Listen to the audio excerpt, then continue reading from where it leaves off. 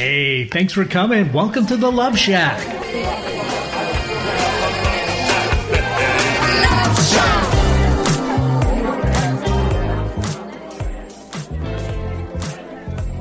Hey, welcome to the Love Shack. It's a little old place where we can get together and explore some fresh perspectives, eavesdrop on some juicy conversations, and uncover some mysteries that nobody talks about, but absolutely influence our relationships. If you're struggling in your marriage, just starting out in a new relationship, or are single and looking to do better next time, this is the show for you. My name is Stacey Bartley, and I'm here with my co-host and lover, Tom. And together for the past decade, we have been teaching and loving on people from around the world with the sole purpose of helping individuals and couples to love more and fear less in their relationships, both with themselves and others. And a quick shout out to all of our listeners, whether you're listening live or on a podcast. We sure appreciate that. We air live every Thursday at 1 p.m. On our wonderful station, 1150 KKNW up in Seattle. And then I bring this up in case you can't show up and ask us a question live. It's all good. You know, everything is uploaded into the podcast directories. You can also text us a question if you're not able to make it. Should I give out those details right now? Sure. Okay. And yeah, go ahead. Because I'm kind of the detailed guy. Again, you can call live at 425-373-5527. Or if you'd like to text us a question, even right now or ahead of time or after the fact, 601-207-0080. Bottom line, wherever you are in this moment, thank you so much for listening in. It's great to be here together with you. And today on the show, Tom and I are going to be joined by David Wood Bartley. He'll be sharing his personal story of mental illness to mental wellness. You're going to come away with an understanding of how mental illness feels, what's its causes, and some simple actions that you can take to support loved ones and bring out the most important feeling of all for all of us, which is the feeling of hope. After all, David means it when he says the challenge of mental health is complex, but the solution is actually quite simple. We'll be right back in a minute.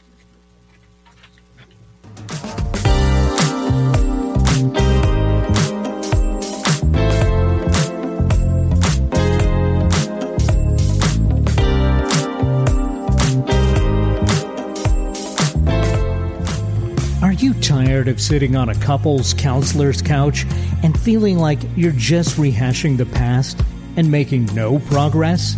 Do you feel like you're holding on to your relationship but panicked you're losing your partner? It's time to learn how to deepen your connection, finally resolve the arguments that keep coming up, understand yourself and your partner, and create the level of intimacy you've been dreaming of. It's time for love to tingle your toes again. Schedule your private session with relationship expert Stacey Bartley at staceybartley.com/checkup.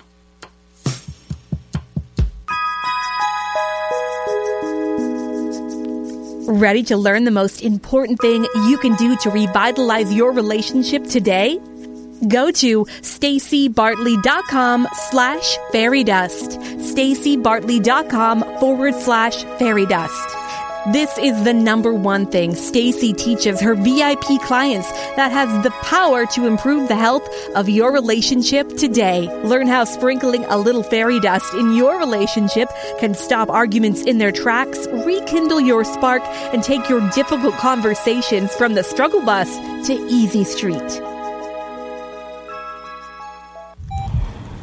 Do you feel like your love life is on life support?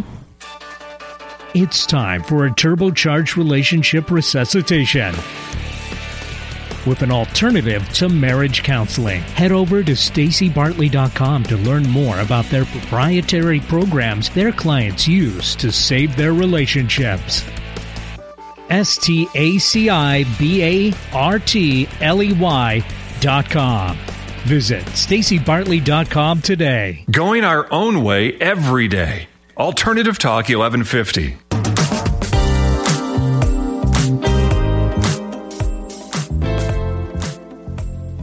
Hey, welcome back. So today we're going to be talking about sometimes what hurts the most can't be seen.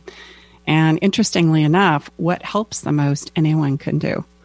Mental health challenges don't look a certain way, and they certainly affect people in all demographics and in all parts of their lives. And what do you do when someone you love finds themselves struggling with a mental health challenge? I mean, what are the best ways to be there for them and not become exhausted and resentful yourself and thinking to yourself, because I've been there, why can't you just pull it together, for God's sakes? The reality is that much lies behind a person's forced smile and a distracting joke or the appearance of a perfect life. And so I want to introduce our special guest today, David Woods Bartley, and he's a mental health advocate and is a member of the National Alliance of Mental Illness and the International Association for Youth Mental Health. David also holds certifications in mental health first aid for adults and youth, Safe Talk, which is suicide awareness for everyone, and the suicide prevention techniques known as QPR, which stands for Questions, Persuade, and Refer. David has presented to audiences across the United States and around the world, delivering speeches and workshops on the topics of mental health, suicide awareness, cultural leadership, and the life-saving powers of connection. He's a TEDx speaker. He's presented to organizations as such as, by the way, the United States Food and Drug Administration, the Army Corps of Engineers, Fortune 500 companies, OSHA India, universities across the nation, law enforcement agencies, and community organizations. Long story short, he's a really cool guy. And I have the privilege and opportunity of calling him also my brother. So if I slip up on this broadcast and call him Woody, know that Woody and David are the same person, just so that doesn't confuse our listeners. So David, say hello. Welcome to the show. It's such a get-to have you here. Hi, sis. Hi, Tommy. And what an honor to be on the show and to support the incredible and courageous and forward edge leading work that the two of you don't just do right now, but have been doing for the last 10 years. Oh, thank you. And Woody, I'm not going to waste a lot of time here because I want listeners to hear your very, very powerful story. So if you would please share it with us, whatever you feel inspired to jump into. So thank you. And I'll begin with August 31st, 2011. And I am pretty certain that nobody remembers that was a Wednesday. So for most people, it's just a typical hump day. The most significant thing for most people was they were on the downhill side, one day closer to the forthcoming Labor Day weekend. But for me, this particular day was anything but average, anything but ordinary. And in fact, it was just a day like I had never had, because August 31st, 2011 was the day that I was going to kill myself.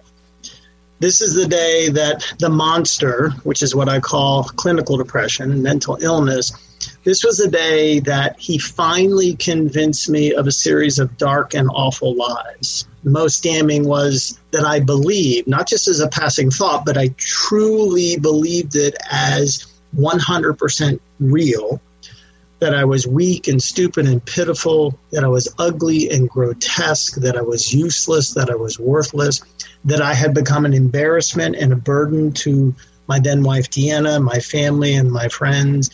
And most damning was on that day that the monster convinced me of the most horrific lie, that if I killed myself, everybody in my life would be better off. And so I remember very clearly waking up on that day, and here in Northern California, where we live, just outside of Sacramento, the end of August, there's no chance of rain. There are no clouds in the sky. And I remember walking outside, and Dee and I were living about 20 minutes further east from here in this little hamlet that I call Penryn, on this beautiful 2.5-acre parcel. And I remember very clearly looking up at the sky, and it was as if Michelangelo had painted another version of the Sistine Chapel and the beautiful work that he is most famous for. And I remember, I think back now, and it was like my mind was taking snapshots, some sort of mental image to take with me, whatever would happen after I ended my life. And I then went back inside, sat down at the computer, typed out my suicide note, and then without telling anybody where I was headed, got in my red Dodge Dakota pickup truck and made the short 20-minute drive from our home in Penryn to the Forest Hill Bridge. Now, most everybody, of course, knows the San Francisco Golden Gate Bridge. almost nobody knows the Forest Hill Bridge. The Forest Hill Bridge is, in fact, the 4th tallest bridge in the country. At 730 feet, it is 500 feet further off the ground than its more famous cousin, 2 hours to the west. And it's an important point that on this day, while I was moving towards the actual function, the putting the act into motion, the important point to note, Sis, is that this was not the first time I had thought about suicide. And in fact, suicide is almost never spontaneous. And I had been plagued with suicidal ideations for as long as the monster had plagued me with this experience of clinical depression. So I had thought about this act. I had imagined this act. I had played it over in my mind literally thousands of times. And so, but this was the day that the whole thing went into motion. And I remember bringing my vehicle to a stop, turning off the ignition, and then sitting there for a moment. And then reflexively, I put my hands on the 10 and 2 position of the steering wheel, took a deep cleansing breath, opened my eyes, reached over to the passenger seat, grabbed the suicide note that I had typed out, placed that right in the center of the dash, took the keys out of the ignition, placed those in the center of the note, exited the vehicle, and then turned slightly to my right just to make sure that the door was unlocked, turned back, crossed over the road, followed the path down to the closest end of the bridge. Now, the Forest Hill Bridge, standing perfectly horizontal, it's basically a half a mile long at 2,000 feet. If you Google it, the view from either side is spectacular, and it stands more than 700 feet above the North Fork of the American River. It is this beautiful, fantastic view. But on that day, I was very intent of just focusing on the light post that stood in the middle of the bridge deck 1,000 feet away. I didn't want to look at the view. I didn't want to make eye contact with the passing drivers. And so instead, I just moved one step in front of the other, and in time came to the midpoint, turned to my left, again, not looking up, but instead looking down at the river, and placed my body up against the 4.5-foot suicide barrier, so it hit me right about mid-chest. And I focused with all my intention and all my energy on a spot of water in the river. And I then closed my eyes again, and I began to rehearse the move up and over the barrier. Try to imagine what it was going to be like to fall, because I had done the calculation. It was going to take me 7.5 seconds to fall. And then I literally let out an audible prayer that, please God, either have me pass away or pass out before I make impact. I had no thought that I would survive. No one can survive a 700-foot fall, but I didn't want to feel the pain. And I was so captivated, so fixated on all these thoughts that I can't tell you how long I was in this space. But thankfully, it was long enough for a passing driver to act on a feeling we've all had. This soul looking at me, knowing something's not right with this picture, picking up the phone, calling 911, and then a heroic Placer County deputy sheriff approached me from the left-hand side and initially established contact, which is logistical. And then he created connection, which is life-saving, because connection creates hope, and hope saves lives. I was taken off the bridge to an emergency room and then to a psychiatric hospital where I would spend the next 15 life-altering, life-saving days. And when people found out I was there and why, they could not get their head around it. Because instead of seeing me as clinically depressed and somebody who was plagued by suicidal ideation, somebody who thought truly he was worthless, people saw me as the happy and contented co-director of a very large, nationally recognized animal sanctuary that I ran with my former beloved, Deanna, called A Chance for Bliss. And if you're an animal lover, you would have loved the sanctuary. It was home to as many as 100 animals at any one time. 25 horses, 23 dogs, 9 potbelly pigs, goats and sheep and ducks and geese and bunnies and birds. I know if Noah came back, he would be jealous. It was an extraordinary place. And for an animal to come, they had to fit into one of 4 very specific categories. Very old, very sick, some sort of special need, or the vast majority were at the end of life. And so we did no adoptions. Animals came, They became a resident in their forever home. And so we became known throughout the state and the country, even different parts of the world, as a forever home for these unadoptable companion animals. And on June 2nd, 2010, we were the cover story, this huge cover story in the Life section of USA Today.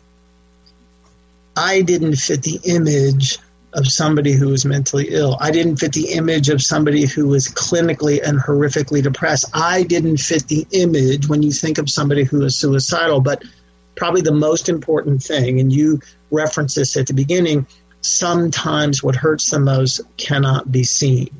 Sometimes great agony and soul-crushing despair does indeed lie right behind a forced smile, a distracting joke, or as you said, sis, a seemingly perfect and ideal life. Who wouldn't want to run an animal sanctuary?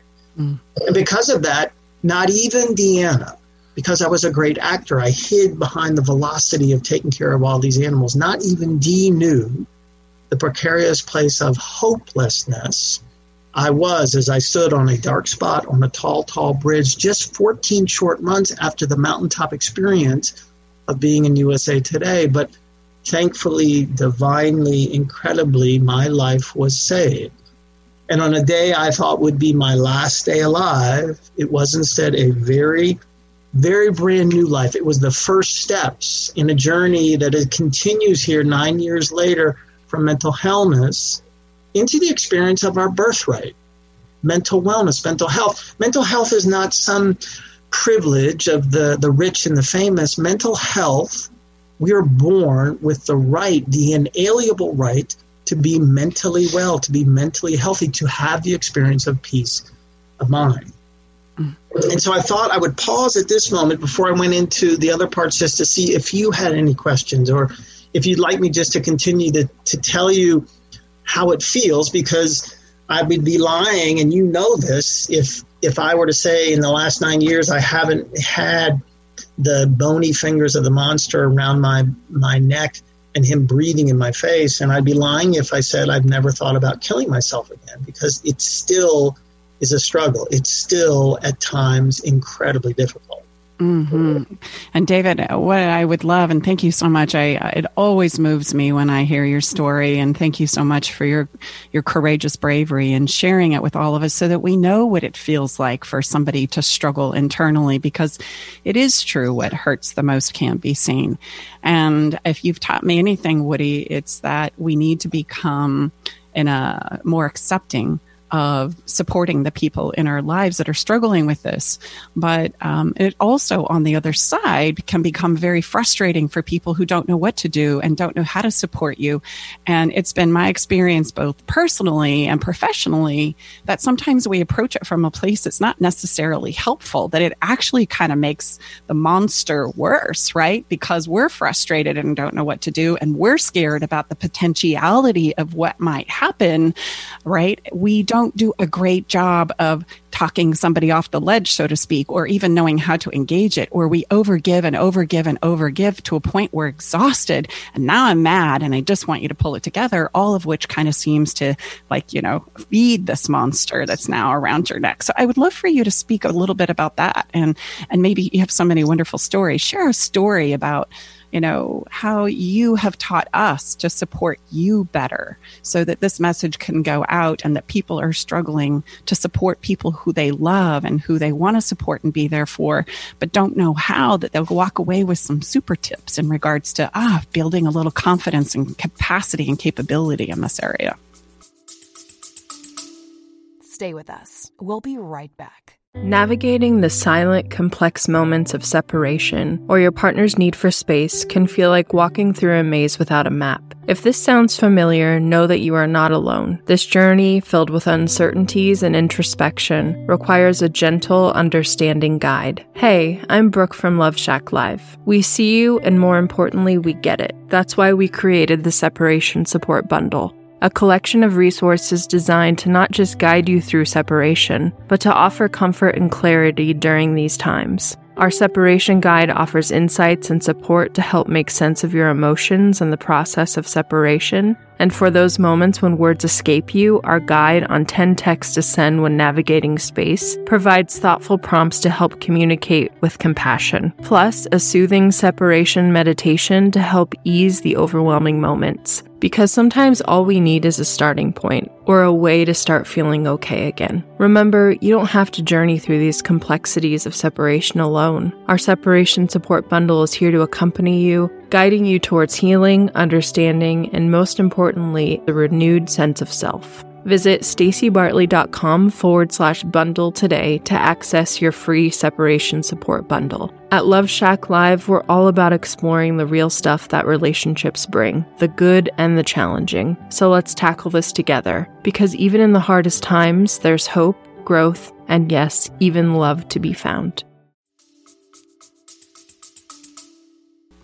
Absolutely. So I think if I look, when I was in the psych hospital, what I became aware of was what was the cause of my condition. So I think for the individuals like me who suffer from this, it's important to know, one, this wasn't our choice, and most important, it's not our fault. And mine was the unfortunate confluence of the inherited genetics of our paternal grandfather who ended his life by suicide, and then Tom and I, our father, who had suffered horrifically from clinical depression. So because it's a medical condition, and I want you to hear that, it's a medical condition, you can inherit a genetic predisposition, but just like any other malady, an inherited tendency doesn't mean it's going to manifest. But when you add trauma into that sort of genetic predisposition, you have almost assured that soul is going to suffer some sort of mental illness. And for me, the trauma was two things. One, I was very young when our father died. I was only 7. That's trauma enough. But when I was 11, I was twice sodomized and raped by a Boy Scout leader.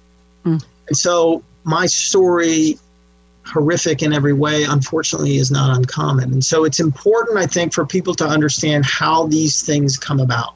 There'll be a lot of people now who have had some aspect of depression or some other mental illness, and the whole aspect that we're experiencing now with forced isolation and social distancing may move them into a more acute phase.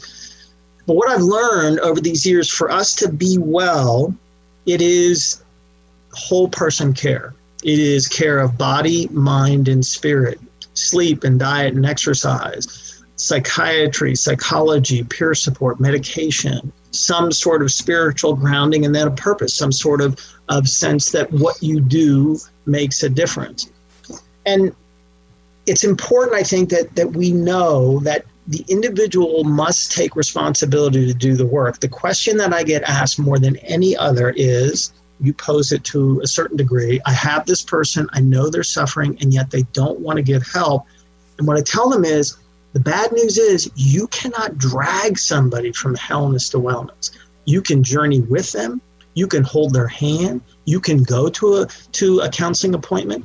You can encourage them in all different ways, but ultimately they need to accept the responsibility to do the work, accept where they're at, and then ultimately accept help from other people. And it goes back to the question then, okay, what can we do? And I think of everything that I do, imagine self-care as a vehicle, connection is the fuel. And connection, I think, is so amazing that it comes with 3 bonuses, 3 R's: reciprocity, release, and reinforcement. I know of no more pure form of a reciprocal, mutually beneficial experience than connection. Every time, sis, you and I have one of our talks over the counter in the kitchen, I feel incredible because I feel connected with you. I would imagine you have some modicum of the same feeling. And so it's beneficial not just for me as part of my self-care, but it's also something that I can give away. The other part is in the aspects of connection that I teach, becoming great with remembering people's name, becoming great with questions, and then becoming great with expressing. We oftentimes have a fear that we're going to say or do the wrong thing with somebody who is suffering from a mental illness, and yet none of those things are ever wrong, so we can be released from that fear. And yet nobody expects us to remember their name. Nobody expects us to have the space to talk freely about us. And nobody expects to go to the mailbox, sifting through the junk mail and the notices, and to find that uniquely sized envelope that has a handwritten note. Mm-hmm. And so those are some of the things that we can do. But I think the single most important thing, and in fact, the most direct path we have to overcoming our fears around mental illness is to leverage the power of curiosity to create understanding. The truth is, the opposite of fear is not calm. The opposite of fear is understanding. The more we understand, the less we fear. And let me give you a story, and I'll set it up like this, that all of us, and you both should be holding your hands up, all of us have acted in a way that makes no sense to anybody else. People look at us and say, "What's wrong with you?" But the truth is, for all of us, there's some sort of invisible internal condition that is driving our behavior, but people can't see it. And it's very easy for us to stand in this passionate place of judgment, and especially when we're angry, especially when the behavior is completely illogical to us, and to scream forth at one another and say, "What's wrong with you?"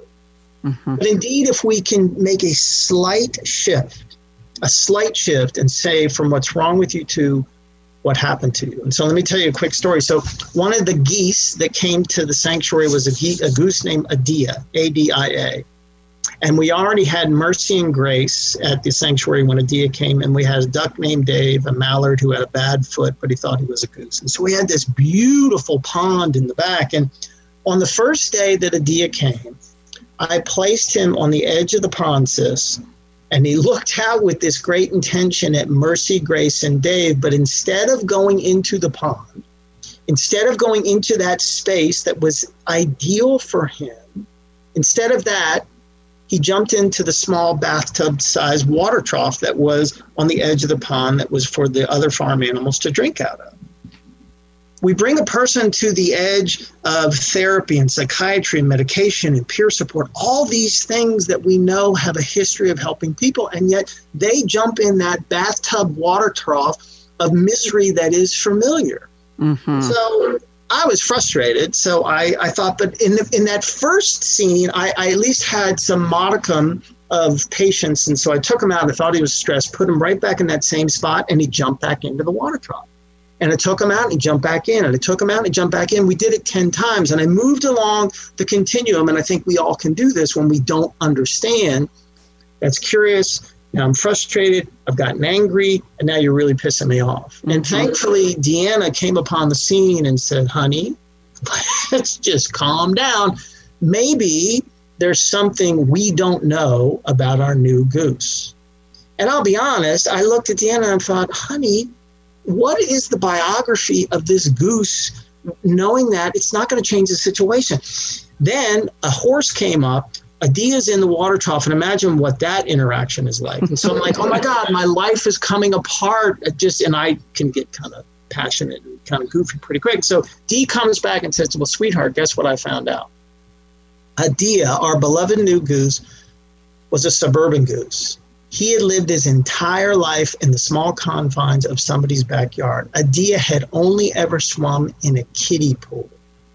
Adia had never even seen a pond.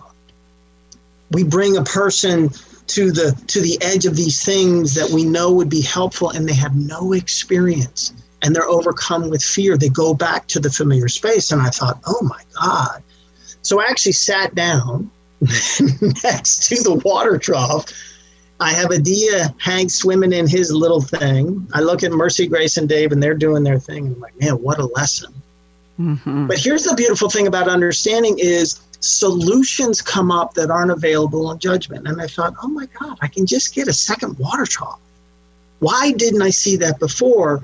And then just a few minutes later, sis, Adia pops out of the water trough he was swimming in, comes over, walks behind me, and sits down right next to me on my right-hand side. And the only thing that was missing was his right wing reaching out to hold me.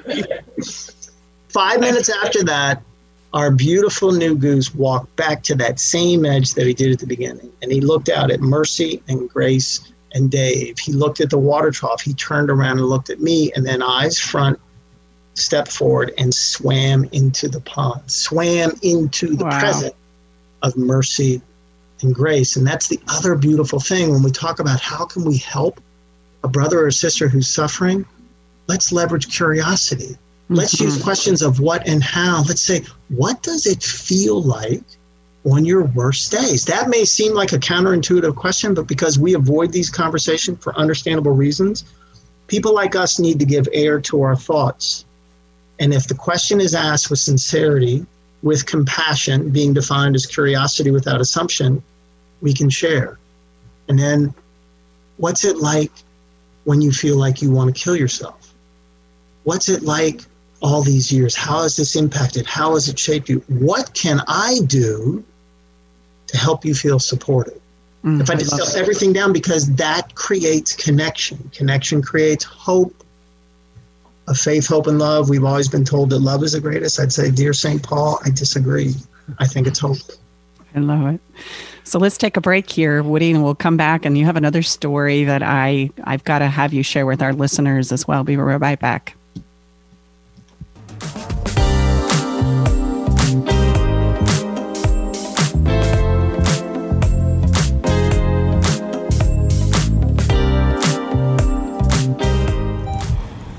Do you feel like your love life is on life support?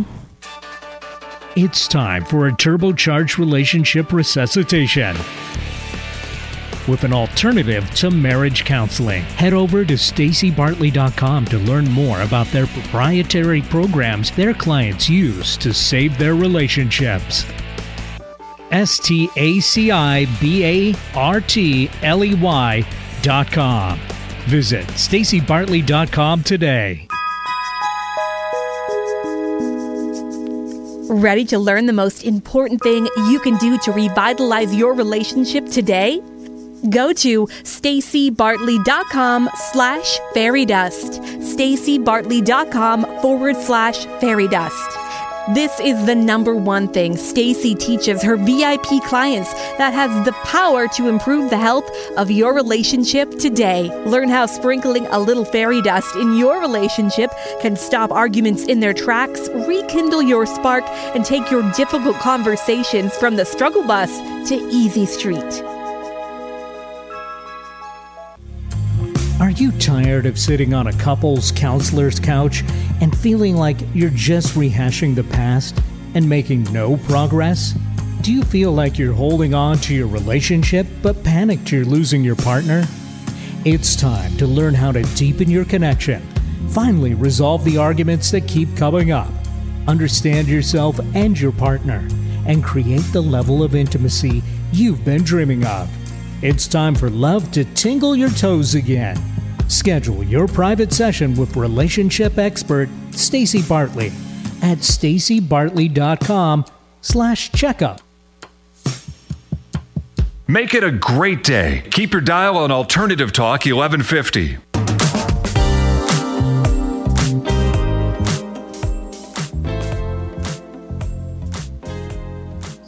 Welcome back to the show. We're having a wonderful conversation, a very serious and heartfelt conversation with David Woods Bartley, mental health advocate. And Woody, again, I just want to thank you for sharing your story. And let's move this conversation along because, let's say we do everything that you're suggesting, right? We get curious, we ask questions.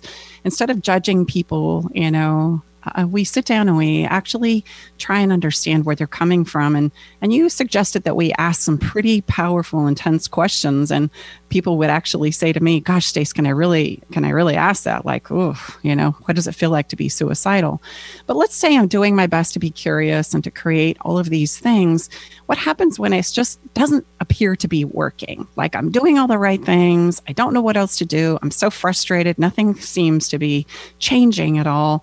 What kind of insight do you have for us with that? So I need to tell you another story. So we had this wonderful parrot at the sanctuary named Kia, K-I-A. And Kia had come to us and she had been abused, neglected by a male figure. So Deanna and I, in our beautiful home that you've seen, where the sanctuary was, we had this huge great room, and then we had this armoire, and so we put Kia's cage on top of it, so she had this commanding view of everything. And then she had this mirror behind her. It really was an ideal situation for all the animals, not including Kia. So Dee was the creator of all the brilliant ways, of all these incredibly magical, transformative ways to treat and to serve these animals. I was really good at picking up poop, and I was the feeder. So I come up to the cage the first time, and as soon as I approach, sis, Kia starts to violently shake and then go to the far recesses of the cage. I was a male, and I represented, and she was just completely activated by fear. So that first time I changed the paper at the bottom, I put in the water, the food, and the nuts. And then I think, okay, you know what? I got good energy. Animals like me. I'm a good person. Tomorrow will be a different day. Go up tomorrow, same thing. Go up the next day, same thing. Go up the next day, same thing. This goes on for a while. No matter what I do in attempting to serve, to heal, to bless this being, this sentient being, nothing seemed to work. We can send text messages. We can ask these questions. We can send people a handwritten note each and every day. And sometimes what happens is there's no visible indication that what we're doing in trying to journey with somebody from wellness to wellness, there can be the experience of like nothing's doing. And then with no feedback, we get frustrated. The great William James says that the deepest principle in human nature is the craving to be appreciated. We're not doing these things to be selfish, but at one point, like, okay, is this making any kind of difference? And so I had the same feeling, and I keep doing this, and everything happens. And then I am ready to quit. I'm ready to say to Dee, sweetheart, you got to handle this one because I'm obviously making things worse. And she said, no, babe, just keep going.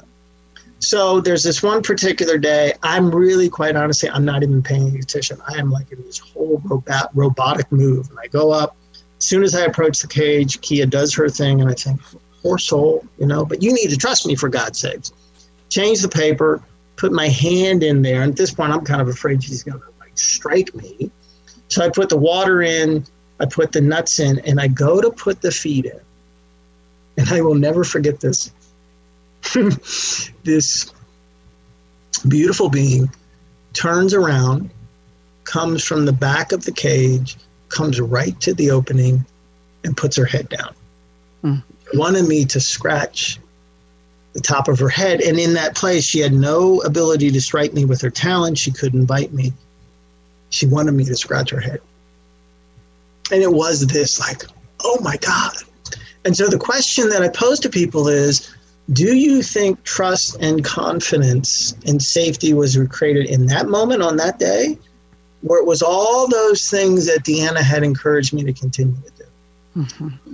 Now, the bad news is, here, let me tell you the good news first. The good news is everything that we do of support to somebody like me who journeys with mental illness, and you and Tom and Jim and Summer, my beloved, you do all these things. Every single one of those things makes an enormous difference, even if there's no visible indication that it does. That's the good news. The bad news is you, somebody out there, may not ever see that evidence, and that's frustrating. But please take my word for it from somebody who has been on the receiving end of these things, and in my best days on the giving end, that each and every one of these things makes a critical difference. And ultimately, it hits critical mass.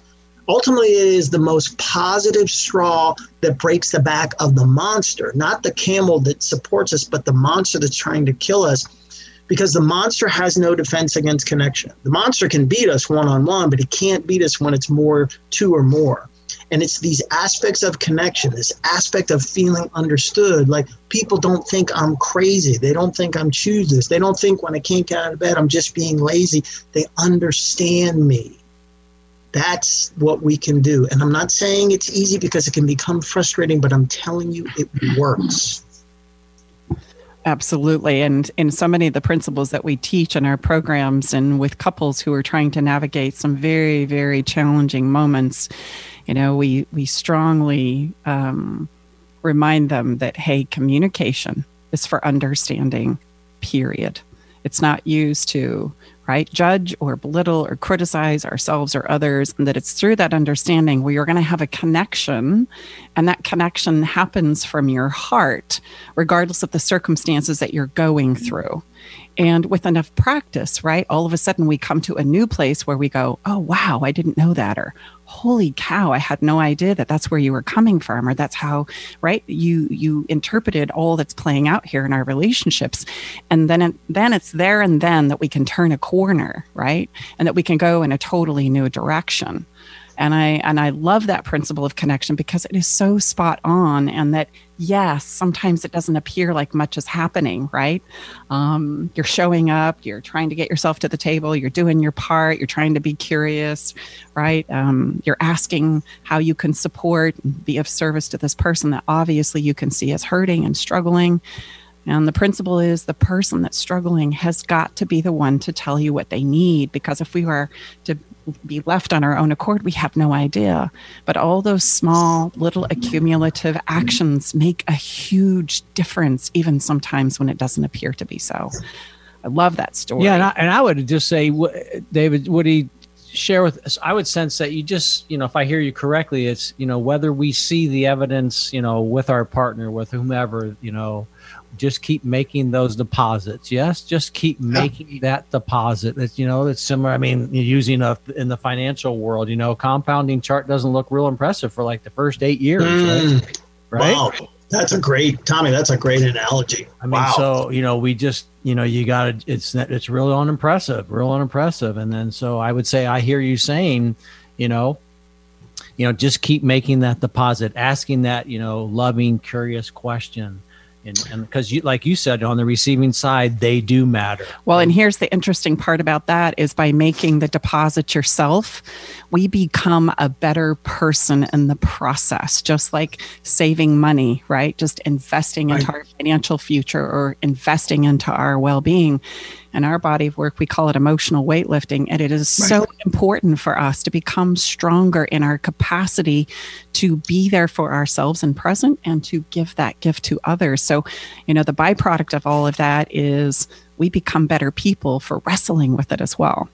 No, and Tom says, I agree 100%. There is that saying that life can only do for us what life can do through us. So on our best days, on my best day, when I'm being soulful and mindful and respectful and loving, I feel amazing because it's coming through me. I am a vessel and a vehicle that the universe is using to serve the world. When I'm being a butthead, when I'm being judgy and everything else, I feel toxic and awful. Not that life is shaming me or making me feel guilty, but it's just we are a fluid conduit. And so we can do these things knowing it is what I say, it's a sanctuary of mutuality in connecting with other people. In fact, the 3 single most important words in mental health are connection, connection, connection. This incredibly complex and daunting thing called mental illness, it's huge, and it's a very complex. The answer is incredibly simple. It's connection, because here's the thing. We can have all these resources. We could have an endless number of psychiatrists and psychologists and support groups. If people are not feeling connected, the door stays shut. As soon as people feel connected, the first part is the door opens to the possibility of embracing resources. And then little by little, they can begin to move towards them. They can move from the water trough to the pond. Mm-hmm. So let me ask you, that as in other, often incredibly simple solutions, or a simple, significant part of the solution, what would you say, David, in all your presentations and workshops and such, what would you say is your biggest frustration around perhaps people not hearing the simplicity, or more important, being able to put that into motion to where we can truly have this ripple effect? Because if I hear you correctly, if that's truly what's going to move the needle, then we can all effectively have a massive shift in how there millions and millions of people around the world are suffering. Yes. So what would you say is your biggest frustration in all of your presentations and such that you've given all over the world? And I'd say, it's a frustration, but I would tone it down a little bit, in which it is probably sad, in that it is incredibly common for people to believe to the point where they freeze and stop that because they don't have initials past their name, that they're not either qualified or capable to make what can be as a life-saving difference. Wow. And so people, because I believe in the goodness of people, primarily because I have this amazing family that we are all part of, we have this intuitive, albeit need to contribute and to serve. I believe we are our brothers and sisters' keepers. And yet we think, well, I'm going to say or do the wrong thing, or I'm not a psychologist, I'm not a psychiatrist, and there's nothing I can do. It's a hopeless situation. And they're there. All these lifeguards are standing idly on the shore because they don't believe they can do anything. And so that I feel sad and at times get frustrated. And it's difficult at times for me to get people to believe that these simple things, and I talk about 3, remember people's names, become a master, realize what Dale Carnegie says, that to a person, the sound of that person's name is the sweetest sound of all. And you are going to remember a person's name on a day that person simply needs to be recognized. Leverage curiosity to create understanding, become a master of the handwritten note.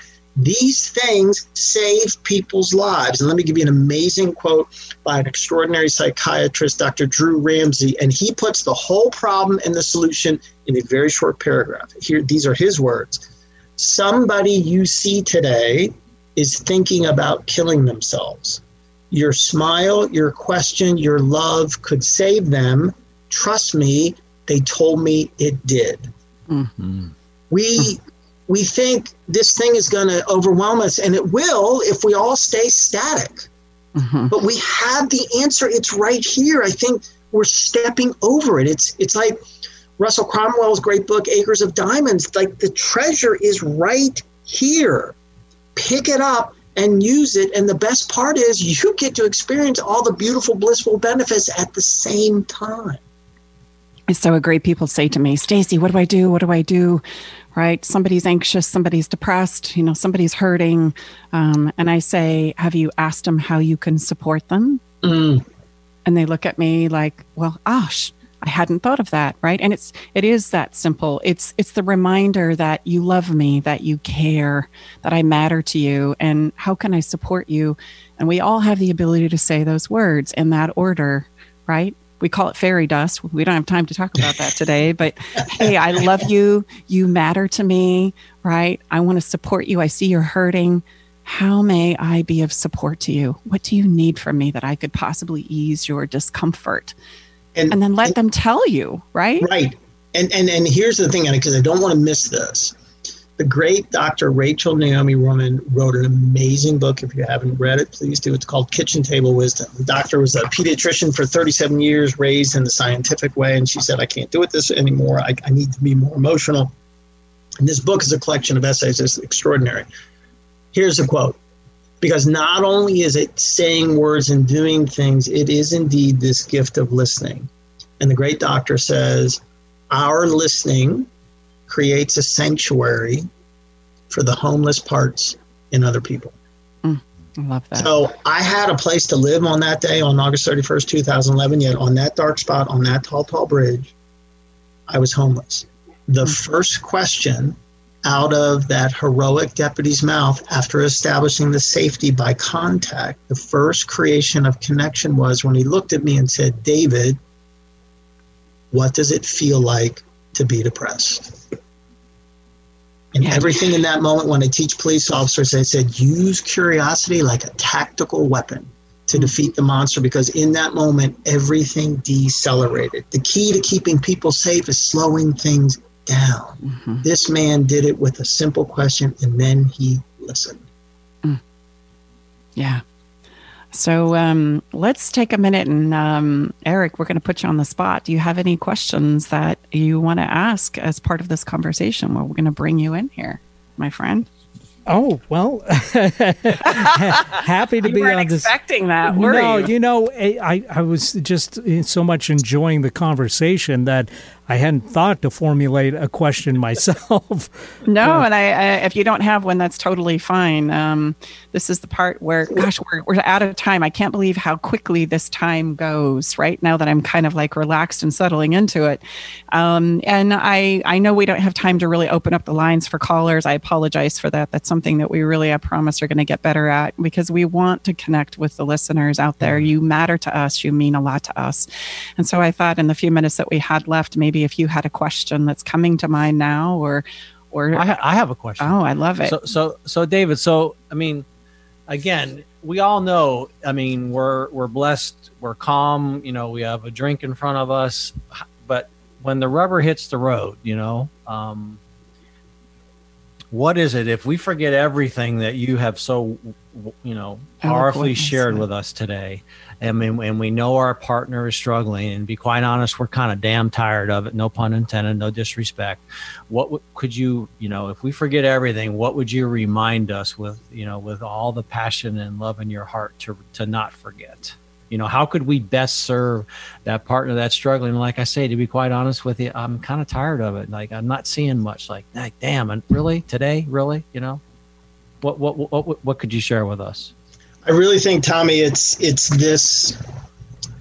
really to give that person the opportunity to share. But then also remember, and this is an important part, this may seem counterintuitive, is realize nothing's broken. There is nothing to fix. It's not your responsibility nor my responsibility to save anybody. That's not it. We are to, if we are in a loving relationship, to create the ideal circumstances. And so it's important, and I tell people that you also have to take care of yourself. You also have to, and I know you talk about in your work, you have to establish boundaries. It's ultimate, but also in that moment when you may need to step away, to realize that there are simple things we can do, and I think curiosity and listening are the two greatest, in which ultimately it's going to create hope. And I'll end with a real quick story. So 2 of the pups that we had at the sanctuary were Hope and Harmony. And these 2 came as puppies early on in our experience with Deanna and I. And so Harmony was 100% deaf. She could not hear anything, thus proving the truth that deaf dogs get the best sleep in the house. And that's just the way that it is. So when I would come home, Hoper, as I called her, would come greet me. And then she would go wake up Harmony and bring Harmony to see me. And I believe that it's the same thing. Hope never comes alone. Hope always brings somebody with her. Hope could bring faith, could bring love. But I think most often, hope will go, once we welcome hope into our life, once hope finds us, hope will go awaken Harmony. And if you think about those 2 together, not only were these 2 puppies like ridiculously cute, but imagine the hope for a future, the hope that I don't have to live this way, the hope that I can feel well, the hope that I can be purposeful and make a contribution to other people on the foundation of harmony. Like, it's all going to be okay. Mm-hmm. Like, there's a cool breeze. I'm sitting in the chair. You know what? Somehow, some way, I may not even know, it's going to be okay. I'm in harmony with the changes. I'm in this experience, like merrily, merrily, merrily down the stream in a way that's just harmonious. And I think ultimately that's what happens. Hope awakens harmony. Connection is the way that it goes. It's all about recognition, understanding, and expression. Connection creates hope. Hope brings along harmony, and the confluence saves people from drowning into the abyss of mental illness. So eloquently said, David. And I have a question, actually. Yes, you betcha. How do dogs and geese get along? You know what, Eric? It was an amazing experience that all the animals literally commingled. I don't know, Eric, how it works so well. I give great credit to my former beloved Deanna, and I think the fact that we did know adoptions, that there was this tangible, palatable energy of inclusion and permanence. And so I think, to flip it around, that in our relationships, when we can present and create the energy of certainty and safety, especially right now, and there is this hope and a reliance on permanence. I think that, a man and a woman, two women, two men can be at odds and be so completely different. Could be a duck and a horse and a dog and a goose. And yet there can be harmony because we know that ultimately it's going to be okay. Sis, you tell me all the time in my moments of angst, trust the process. Mm-hmm. You know what? One of these things is not like the other, but that doesn't mean that those two things cannot combine in a way that mystifies people. In fact, Eric, when people would come to the sanctuary, they could not get their head around the fact, one, it was so clean, and that there was this harmonious connection and deep relationships amongst sentient beings, animals of all different kinds. People are like, you can't put horses and pigs together. I'm like, okay. And we made a mistake. I'm sorry. You can't have, like, the dogs are going to attack the geese. I'm like, okay. I don't know. Oh, gosh. So Woody, how can people, yes, beautiful answer. You can tell David doesn't like to share stories. How can, yes. How can people get in touch with you, Woody, if they want to reach out and learn more about you, connect and your with work. you, learn more about what you do? And so my beautiful niece, your daughter, Brooke, created a beautiful website. So it's David Woods, Woods, Bartley, Bartley.com. You can also send me an email, david@davidwoodsbartley.com. And anything, nothing's off limits. My job is to serve. The animal sanctuary no longer exists, but I obviously leverage stories in honor of Deanna and the animals to take this topic and make it more acceptable. So anything I can do, my life was saved. My job is to serve other people. So website through both of you, email, any way you want to do it. Eric, if you want to get in touch with me, call me. Well, there you go. All right, you Talk guys. about animals, brother. Unfortunately, it's time for us to go. We're going to have to let go of this conversation for now, but gosh, it's been great. Woody, thank you so much for sharing your story again and being here with us and shedding some beautiful, beautiful ways that we can find connection and support the people that we love the most. I also want to just say, as we move into this conversation of mental health and out of the dark shadows, I so appreciate you being the forefront of showing us the way that we can absolutely open the doors of mental health for everyone, everywhere. Thank you so much. I love you both immeasurably. Oh, we love you too. I also want to give a shout out for next week. We've got a serial entrepreneur, Trevor Blake, going to join us on the show next week. And Trevor found his way out of poverty to build 5 successful companies valued at $500,000. He's also the best-selling author not $500,000. Did you say half? No, $500 million. That's with a B, You're ladies right. and gentlemen. Whoa, I said that wrong. Oh, yeah. So he's also the best-selling author of 3 Simple Steps and Secrets to a Successful Startup. And the best part is, he didn't have to sacrifice his relationships with his loved ones to do any of it. So I invite you to join us back next week as he shares his wisdom. Our song today that I'm going to allow and shut up now so that Eric can play a part of is beautiful young Nikki Yosavani, who sings Somewhere Over the Rainbow, which I think is so appropriate to end our conversation with everyone today. So until we connect with you again, we're sending you extraordinary love along with the power to create it today. Go out and enjoy your week and tell somebody you love them. Thanks again, Woody.